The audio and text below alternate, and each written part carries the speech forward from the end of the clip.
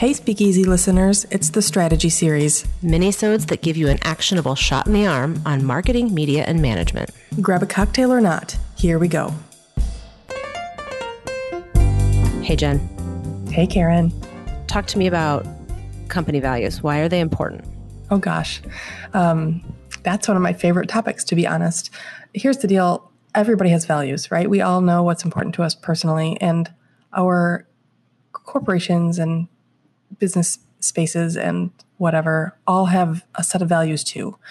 And you may have articulated them and they might be really obvious to you and your employees and your customers, or you might not have really ever talked about them, but they still exist.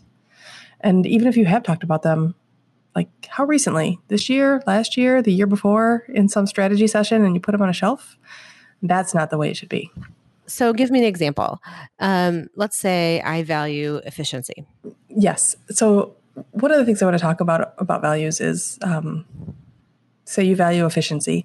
People who would be your best clients, people who you could help the most, are other people who value efficiency, right?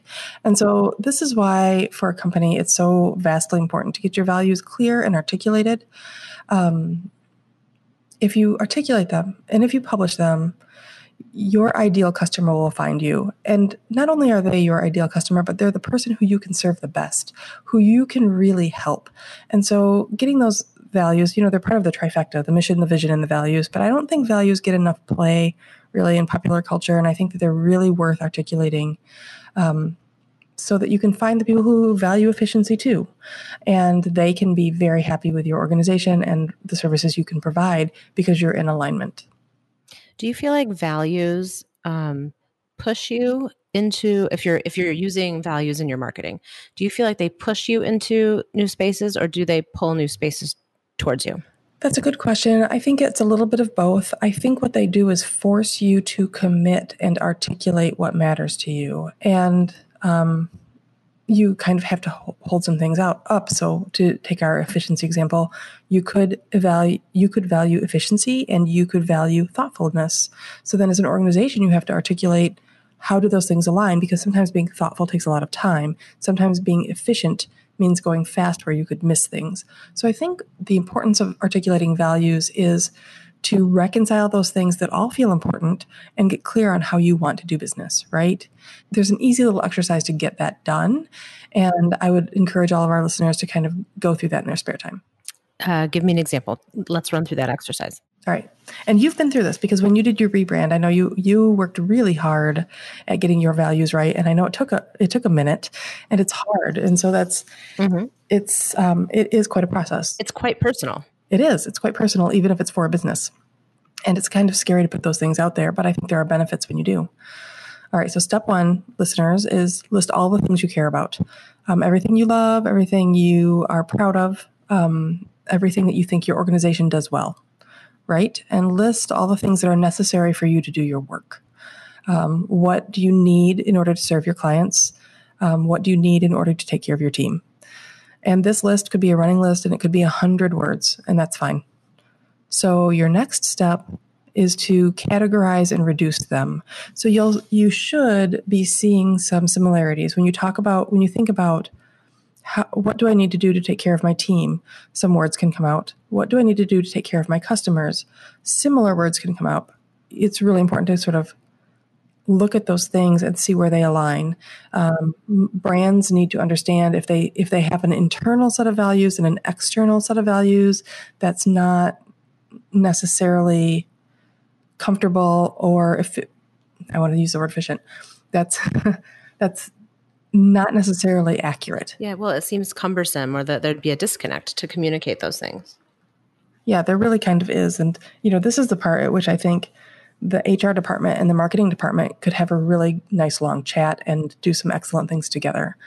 Because when you look at all of the people that you serve, whether they're internal or external, and how you want those relationships to go and how you want people to benefit, there should be some alignment there.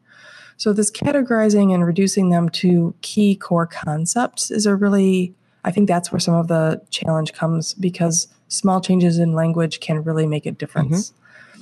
But after you've listed everything that's important to you and the people you serve, categorizing and reducing and boiling that down to the key things, the really underlying things that make you feel like you're you. Mm-hmm. So that's the next step, is categorizing. And then really, I suggest that everybody publish those on their website. I don't see this everywhere. I don't see every organization publishing their values. Missions and visions we see sometimes. Missions we see all the time. But gosh, your values and how they help you do your work, how they help you serve, can be a really great tool for people who will align with you and who need the kind of service that you offer. They can differentiate you from your competitors. Karen, for example, you do video production and you make beautiful films. So might the fellow down the street, but you do it very differently, and how you approach it is exceptionally different. And people who align with your values will find that they have a better process and product when they choose you. So that's why I think publishing those is really important. And then you can use them as a marketing tool, and you can also use them as a marketing metric, and remind yourself that you're not just saying any old willy-nilly thing on your Instagram or your Twitter feed. Everything that comes out of your mouth and every action you take should align with this set of values.